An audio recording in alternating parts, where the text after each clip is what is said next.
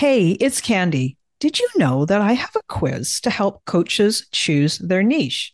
Yeah, I do. It's super popular and it has been taken more than 20,000 times.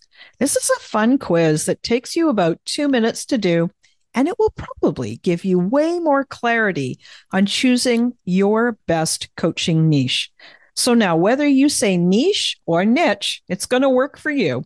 And if you're a coach and you have been stuck in niche indecision, wondering what to do, then you should take my quiz and find out what you learn. You can take the quiz today at coachnichequiz.com. That's coachnichequiz.com. Okay, let's dive into this week's episode. Hi, friend, and welcome. Here is today's thought. Hey there, and welcome back for today's 2-minute tip. I want to talk to you about self-care. Self-care while you're being a coach. And I've got a little bit of a different perspective on it. So let's dive in. So you're a new coach or a new online entrepreneur, and you're probably super excited about all the possibility. You may be working evenings and weekends building your business. You're spending lots of time doing marketing, learning how to coach even better, creating clients, and all of the things.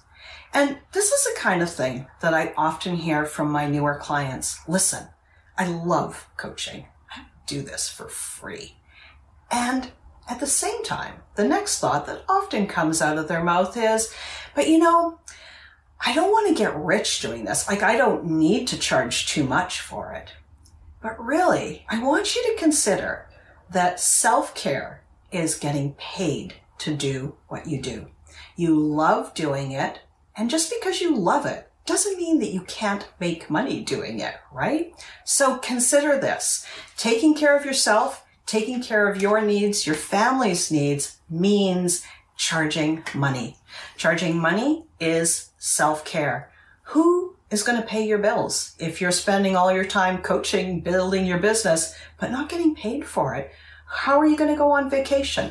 How are you going to invest in learning? How are you going to invest in perhaps a new course that you want to take, or another certification, or even your own coach? So consider that.